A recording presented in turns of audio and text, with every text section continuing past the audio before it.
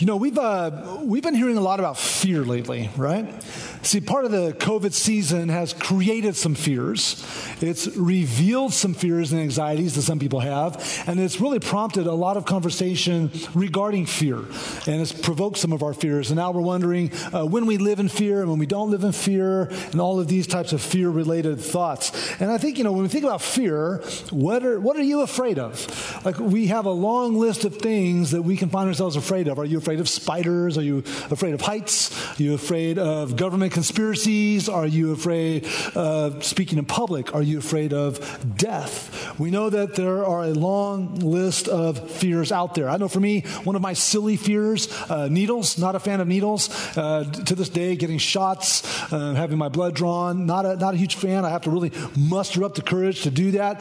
It's just kind of one of my little fears. Probably a bigger fear for me that I walk around that's more substantial would just be knowing that my kids love the Lord or walking with the Lord, because we know the weight of that and how significant that is. But we all have fears in our life. And some of those fears are helpful and healthy fears that God has put in place to keep us from danger, right? And so when you're on the very edge of a cliff and there's nothing to hold you, there's fear that will overcome you. That's from God saying, this could really be bad for you, all right? And so there's healthy fears. But there's also harmful fears that are debilitating in nature, fears that are irrational, that a lot of times will paralyze us and cause anxiety in our life. And then there's one fear that we all need to have. It's a fear that we should all share in common. Humanity should share this in common, but especially the body of Christ should share this fear in common. And Jesus told us to have this fear. So, pop quiz. Anyone want to take a guess of what the fear is? Any guesses? Fear of God. I can hear it through the muffled masks in the room, right? Fear of God. Absolutely. This is a good fear. It's a healthy fear. It's a right fear. Now, fearing God doesn't mean that we're terrorized by God, that we find ourselves cowering in a corner, thinking God's going to strike us with a lightning bolt anytime we take one little misstep. But obviously, having a fear of God is also not the other extreme, where it's kind of this like nod to the big guy upstairs who, he just kind of gives us a dirty look when we do something wrong, and he has no ability to execute justice or discipline upon our lives when we are living in sin. And so we have this interesting tension with the fear of God. And fearing God is a holy fear. It's rooted in the understanding that God is loving and just, that he rewards and he punishes. Fearing God means that we have a high value of God, and we live in awe and reverence and respect of his holiness and his righteousness and his greatness and his majesty and his power. We live with this sense of accountability that our thoughts and our actions and our attitudes are under God. He sees them all, and we're accountable to him for those thoughts and attitudes and actions. I like the way that another pastor, John Piper, said it. He said, fearing God means that God is, in your mind and heart, so powerful, so holy, so awesome that you would not dare to run away from him, but only to him. And so here's the thought that I would like us all to rally around today as we think about fears that we experience and even the fear of having fear and all of those things, is when we lack the fear of God in our lives, we fear what we shouldn't, and we don't fear what we should. I want you to think about that for a minute. When we lack the fear of God in our lives, we fear what we shouldn't, and we don't fear what we should. And so today, my hope for all of us watching online, for all of us here in this room, is that we will develop a new or renewed sense of fear, appropriate fear of God, that will keep you close to God, that will allow you to experience the hope and the joy and the peace that come with knowing that although we're imperfect and we fail, that there's a God who loves us, but is also a God who will discipline us when we need it, and knowing that we live under his mighty rule. And we're going to look at a passage today. I invite you to turn there right now to Luke chapter 12. So open up your Bibles. If you're sitting on a couch in your living room, or whether you're here in this room, open up your Bibles or a Bible app to Luke 12. And we're going to look at a passage, a portion of Scripture where Jesus talks about the fear of God. And we're going to see some verses before and after this kind of hinge passage. And I'm going to propose to you today that there are 6 signs, 6 indicators that we can look for based on this text when we start to lose the fear of God. And so I invite you to look at that right now. Now, what we're about to dive into is a moment where Jesus is spending some time with his disciples in the presence of thousands, maybe even an upward of 10,000 people. There's thousands of people around. He's focusing on his disciples, and he's trying to give them warnings and encouragements that will help them walk out their life as they live in a world that's hostile to the Christian faith and hostile to those who follow Jesus. And so that's what's really taking place in this moment. And we're going to join the people from 2,000 years ago listening to Jesus by reading these red letters and trying to draw an understanding from it. Look at Luke 12, starting with verse 1. We'll go all the way through verse 12. In the meantime, when so many thousands of the people had gathered together that they were trampling on one another, right? There's a huge crowd. He began to say to his disciples, first, beware the leaven of the Pharisees, which is hypocrisy. Nothing is covered up that will not be revealed, or hidden that will not be known. Therefore, whatever you have said in the dark shall be heard in the light, and what you have whispered in private rooms shall be proclaimed on the housetops. I tell you, my friends, do not fear those who kill the body, and after that have nothing more they can do. But I will warn you whom to fear. Fear him who, after he is killed, has authority to cast into hell. Yes, I tell you, fear him. Are not 5 sparrows sold for 2 pennies? And not one of them is forgotten before God. Why, even the hairs of your head are all numbered. Fear not, you are of more value than many sparrows. And I tell you, everyone who acknowledges me before the Son of Man, before men, the Son of Man also will acknowledge before the angels of God. But the one who denies me before men will be denied before the angels of God. And everyone who speaks a word against the Son of Man will be forgiven. But the one who blasphemes against the Holy Spirit will not be forgiven. And when they bring you before the synagogues and the rulers and the authorities, do not be anxious about how you should defend yourself or what you should say, for the Holy Spirit will teach you in that very hour what you ought to say. Some really powerful verses here. And what I want to draw out of them is 6 signs, when you're losing your fear of God based on what we just read. The first one is, you're losing your fear of God when you become hypocritical. You're becoming hypocritical. Look what he says there in verses 1 through 3. He's saying, beware of the leaven of the Pharisees, which is hypocrisy. Now, leaven, as we know, is that starter agent. It's that yeast that you put into the dough so that it works its way through the whole dough quietly, sneaky, and then the whole dough is impacted and rises. He's saying hypocrisy is the same way. This hypocrisy, which they saw in the life of the Pharisees, these religious leaders that were critics of Jesus, their double standard, their covering of sin, their legalism, their false doctrine, their comfort with, compromise, all these things, if it works its way into your life, it'll start to permeate your whole life. A little bit of hypocrisy will start to corrupt your whole life. And a little bit of hypocrisy in the body of Christ will start to corrupt the whole body of Christ. And so he said, you've got to be on guard against this. And he basically says, everything that's been hidden, and if you did it in a dark corner, if you did it when you thought you were getting away with it, whatever you whispered in secret, all these things that you've covered up, one day, and he's talking about the future, right? The return of Christ, the judgment that God is going to, one day it's all going to be visible for everybody to see.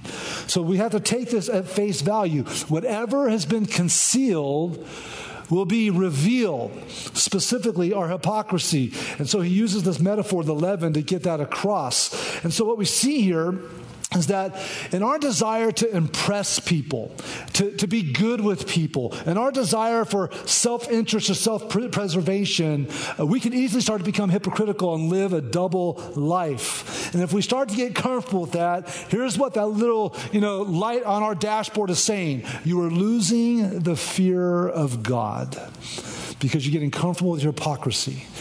And so I want you to think about what that means for us, today. That basically everything that we have done in the dark, everything that we've typed and we thought we deleted, everything that we have said in the dark rooms, there's going to be a day coming that which we thought we got away with, that which we covered up, God is going to flip on the light switch for everyone to see. It'll be public knowledge before the judgment seat of Christ. Now, the mystery for us as Christians is how that's going to play out.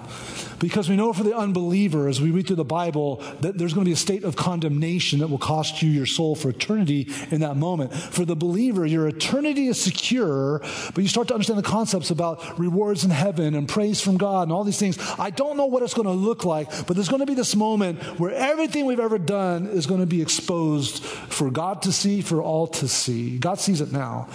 And somehow the blood of Christ is going to cover that, but it's still a moment that we should be very aware of, nervous of. Like, honestly, if that doesn't put the fear of God in you, that everything you've done in secret is going to be visible for all, I don't know what will, right? And so what happens is if we start to lose the fear of God, we start to become comfortable with hypocrisy. Second, you're losing the fear of God if you're fearing man. Look what Jesus said in verse 4. He says, I tell you, my friends, do not fear those who kill the body, and after that have nothing more they can do. Jesus knew that the fear of persecution and the fear of being mocked or even death could weaken the witness of the disciples in the crowd that day. And also because of our human natural tendency to avoid pain and avoid discomfort, right? That's part of our makeup. We want to avoid pain and avoid discomfort. Even if it means, these people think, they think weird about me, so I'm going to kind of dial down the Jesus thing. Or they're threatening me with something that's going to make me feel like I have to back off my love for Jesus, my expression of Jesus. He's saying, don't fear man. What's the worst that man can do to you? They can take your physical life. And of course, that's an unpleasant experience. Of course, no one's like, sign me up for that one, right?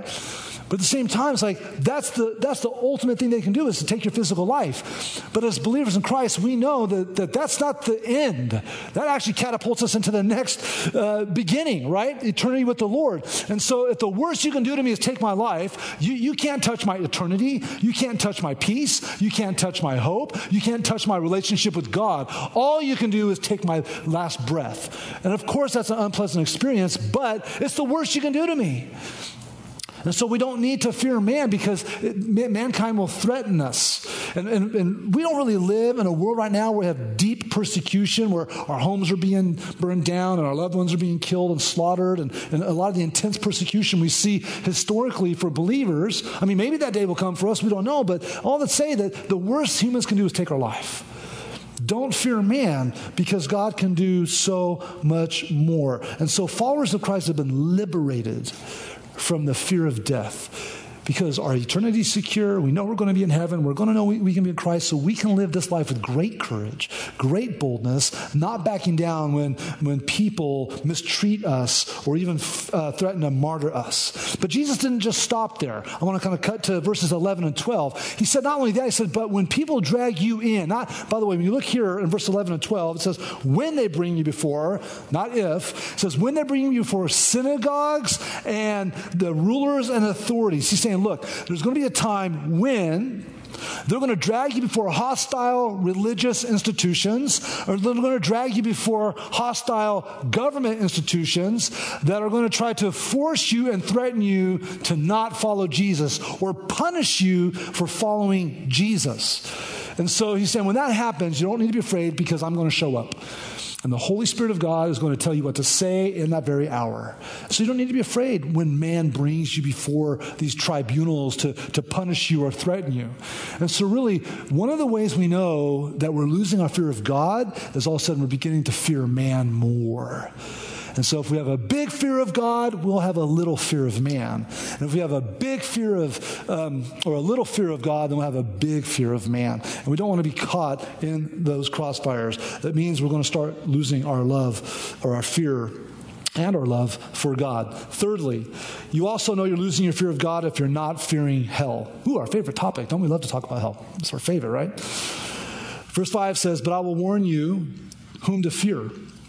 Fear him who, after he has killed, has authority to cast into hell.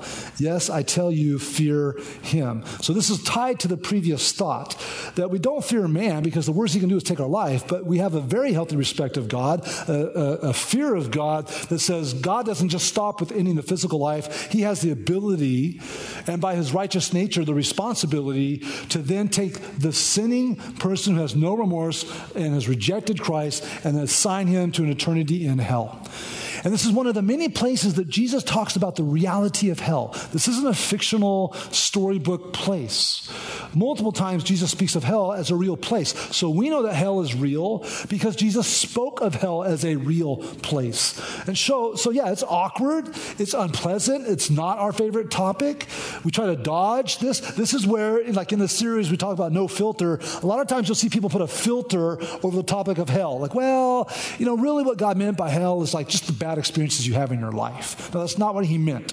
He meant there's a literal physical place that you'll spend eternity if you reject God, okay, and reject the Son, Jesus Christ, who died for our sins. Like it's a real, literal place. And so we don't want to put a filter over our understanding of hell. And so, yeah, it's not our favorite topic. It's uncomfortable, and it's painful to think that we or our loved ones could end up there.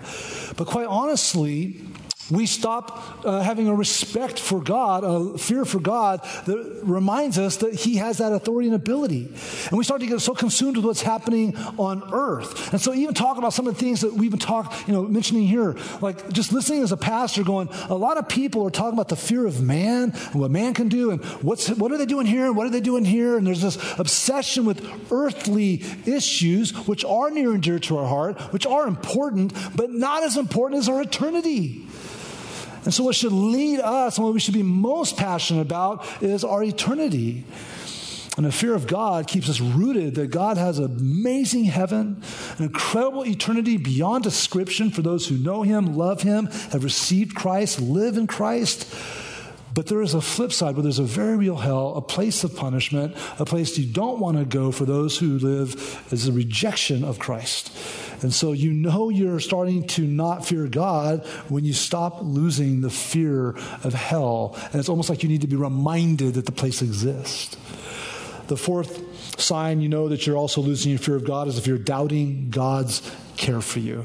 This is what I love about this moment. Jesus is teaching, and he's saying, like, here's some right fears, here's some wrong fears, here's some good fears. If you fear God, you don't need to be afraid of these things. If you are not fearing God, you're going to be afraid of these things. He's walking through that, and he's giving these warnings, and then he puts this encouragement in.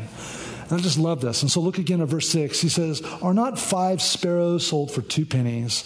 And not one of them is forgotten before God." And then verse 7 says, "Why, even the hairs of your head are all numbered. Fear not, you are of more value than sparrows."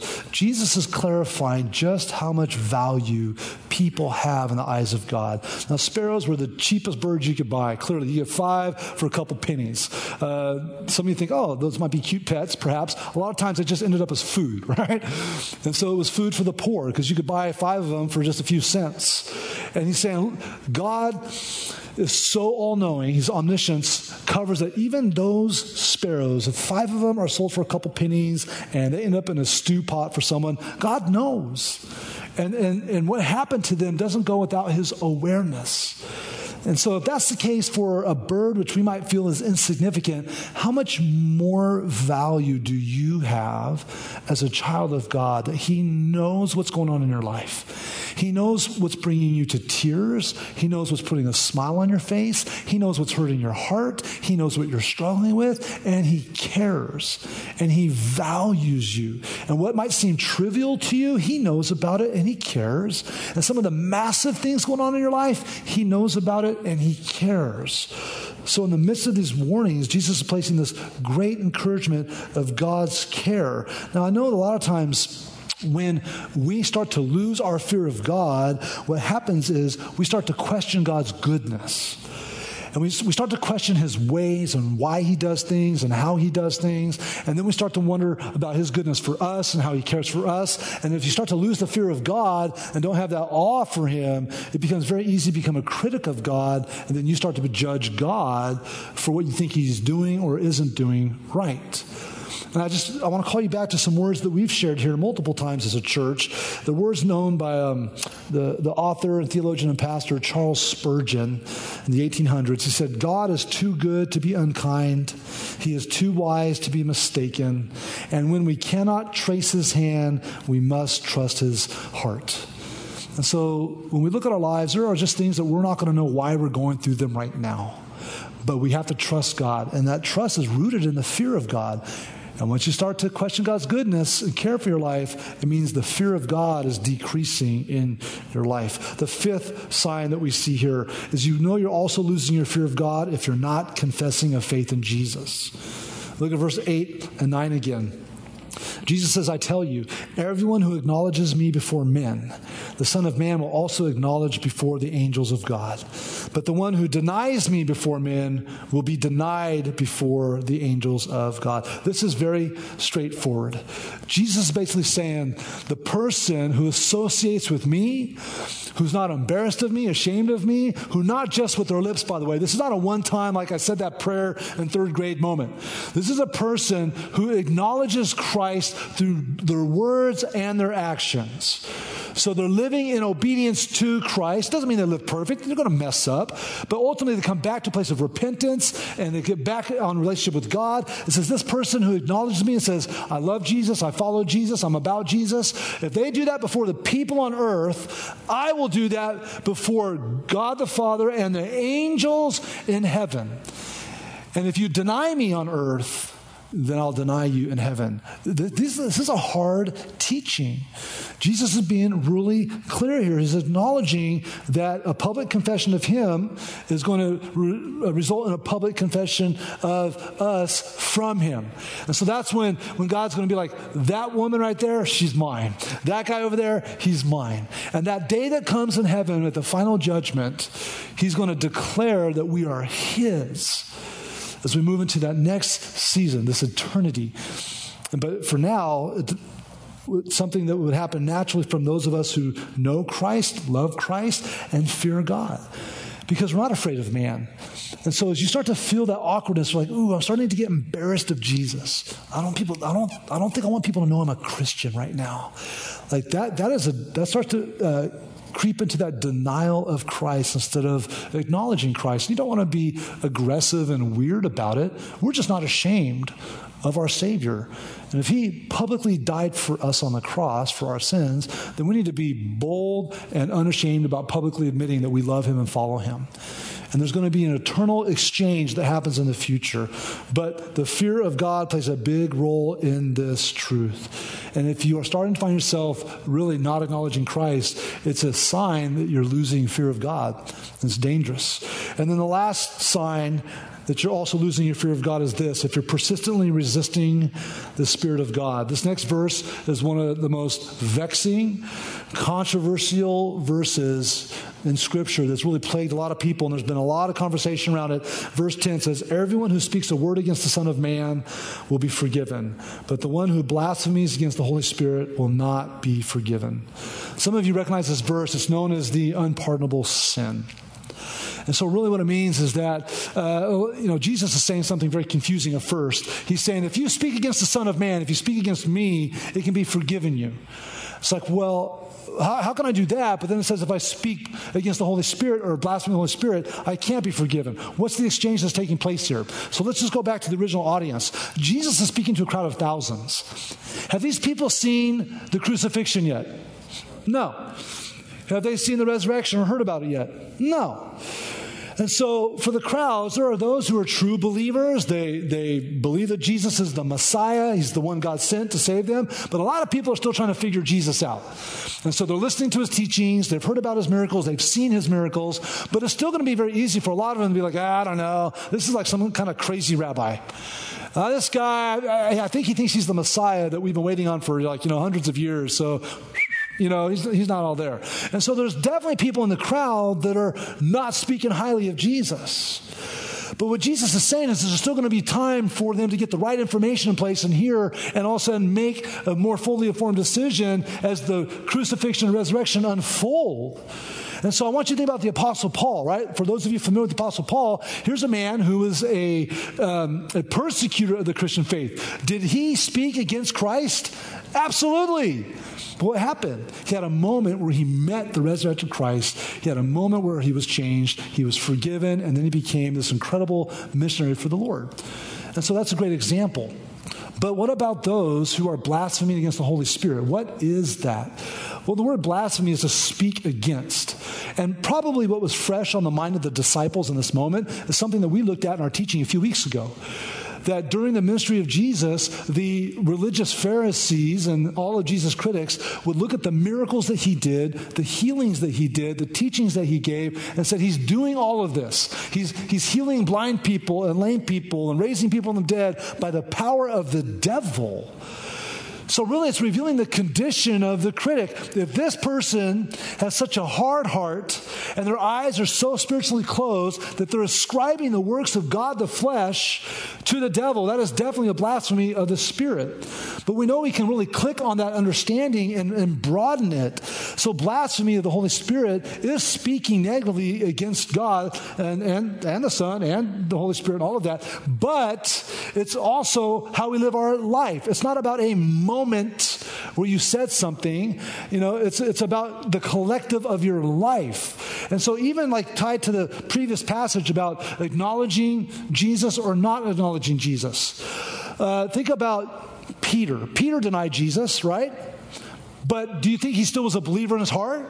Absolutely. How do we know that? He had a moment of weakness where he lacked courage. But it says he wept bitterly about it, and then he ended up having a moment of restoration with Jesus, and then he went on to change the world for Christ. But then you look at Judas, who hung out with Peter and Jesus and all the other disciples, saw what they saw, heard what they heard, experienced what they experienced, but his heart got increasingly hard in the situation to where he betrayed Jesus. And so you really can see the one who might have spoke against but got restored versus the one who's like, no, I don't buy this. I'm not going to respond to what the Holy Spirit is doing. And so understanding the blasphemy of the Holy Spirit is realizing the role of the Holy Spirit as a person, God, the third part of the Trinity, who's always drawing us to Christ.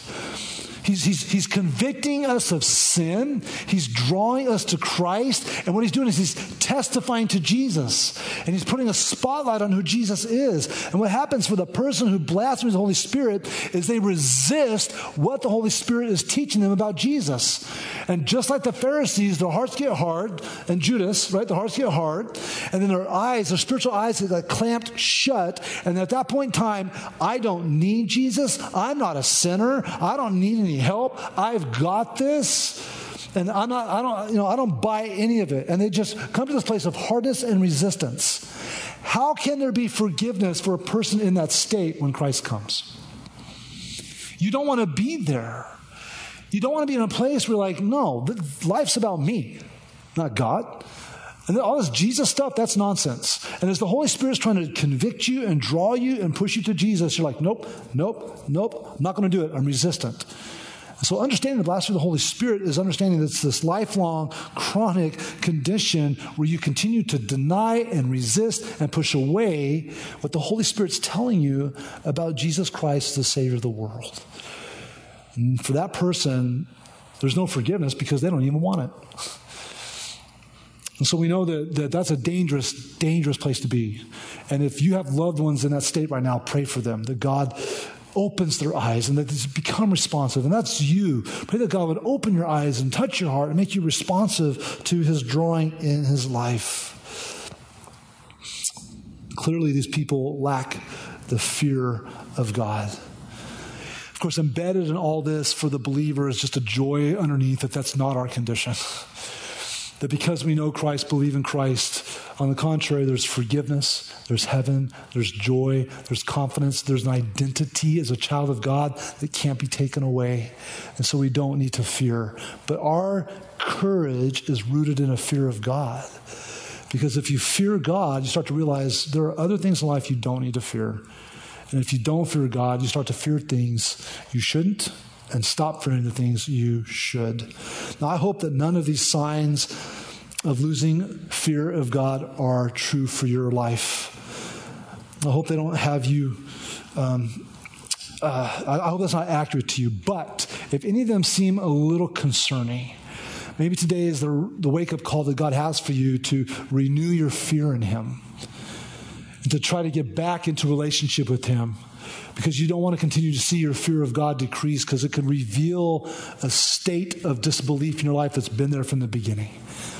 And what's happened is this life has eroded it down and exposed disbelief and no fear. And so our hope and prayer is that the fear is there. We just need to continue to rally around that. Fearing the God of heaven gives us great confidence on this life on earth. You know, I want to share a quote here as we get ready to wrap it up from a very old theologian and Christian pastor and author from the 1600s. His name is William Gurnall. He says, "We fear men so much because we fear God so little. One fear cures another. When man's terrors scare you, turn your thoughts to the wrath of God." And so this is tough. This is tough to wrap your mind around. Like, we really have to understand that there's a living God who loves us fiercely, has offered forgiveness of sins through the death of Jesus on the cross. But he's also a just God who will punish sin, who will eternally punish those who resist, and never give up. And he wants our hearts and he wants our lives. And so we just have to surrender to him. So how is your fear of God today? And what needs to change? Maybe today you can do a self-assessment based on those 6 areas. Like, is one of those areas a little scarier for you than others? Is there an area that you feel really strong in and you can kind of celebrate that, no, I definitely haven't nailed it, but this is true of my life? What I want to do is I want us to just spend a few minutes in prayer to God. Instead of just talking about this right now, let's just spend some time talking to God about this fear that we need to have for him. I want to lead you through 3 prompts right now just to do business with God. So whether you're home, sitting there on your couch or the kitchen table on a device, or whether you're here in the room, let's just spend a couple minutes talking to the Lord about this. Would you just pray with me? Let's just go to prayer.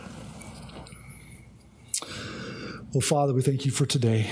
We thank you for the reminder that you are an awesome God, a holy God, one that we need to fear, respect, have awe, all of those things, because you're creator and you're master. And so right now, hear our hearts. I just encourage you, would you just take a moment just between you and God? We say, Lord, I fear you because. And just fill in the blank. Lord, I fear you because. And what is it that makes you still stand in awe of God? Would you just take a few seconds and tell the Lord those things?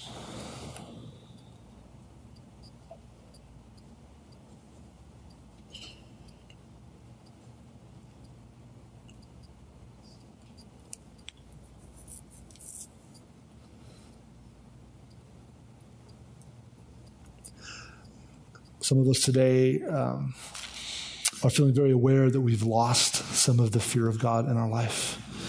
You know where that is. You know how it's showing up in your life. You know the dangers that come with it. Would you just take a minute and just confess those to the Lord? Would you just say, Lord, I've lost my fear of you in these areas. And would you just confess those things to the Lord right now? Just take a minute and just tell those things to the Lord.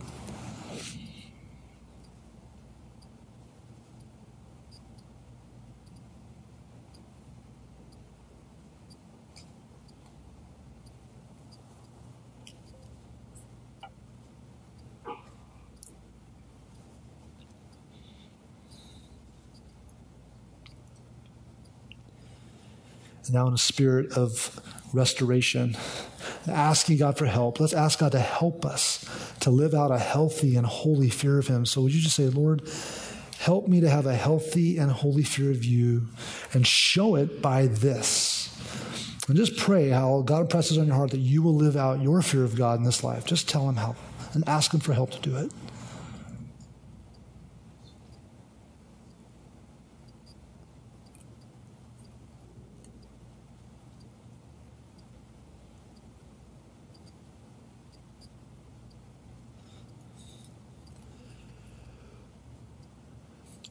Well, Lord, you're holy and you're awesome and you're all-knowing and you're all-powerful. And Father, we confess that there's been many times that we have forgot just how awesome you are. We have started to put ourselves in charge of our own lives, and we've let our fear of you slip. I pray for all of us right now in the name of Jesus. Help us to take the steps we need to keep that fear of you alive. Thank you that we don't need to be terrified of you. Father, forgive us when we've been just very irreverent and uncaring about our relationship with you, but help us to walk out a life of awe and reverence for who you are and for what you've done. We ask in Jesus' name. We all said together, amen. Hey, just a couple of response options I want to give you. We invite you to text with us, especially those of you watching online. Just kind of keep that touch-free thing going. But 440-276-5575 is the number that you can connect with us. If you're new, text that new. If you want to connect, like something that was talked about today, like I want to talk more about that, or it revealed something in your life, you need some help, and we can help you out, text connect to that number. And then also, if you need Christ, if you either prayed to ask Christ into your life, or you know you need Christ in your life today, text Jesus to that number, and then we will follow up with you. Also, just a reminder that we're so grateful for you and your faithfulness here at Cuyahoga Valley Church. And sometimes it's weird because we don't pass baskets and stuff, but just a reminder that we still want this ministry to run strong. Thank you for your faithfulness. You've been doing great, but continue to give online here at CVC. And even today, have a giving moment where you go online and give, or text to give, or use our app, or drop them in the boxes around the building if you are here in the building. But let's stand and let's worship this awesome God who we fear and love and admire.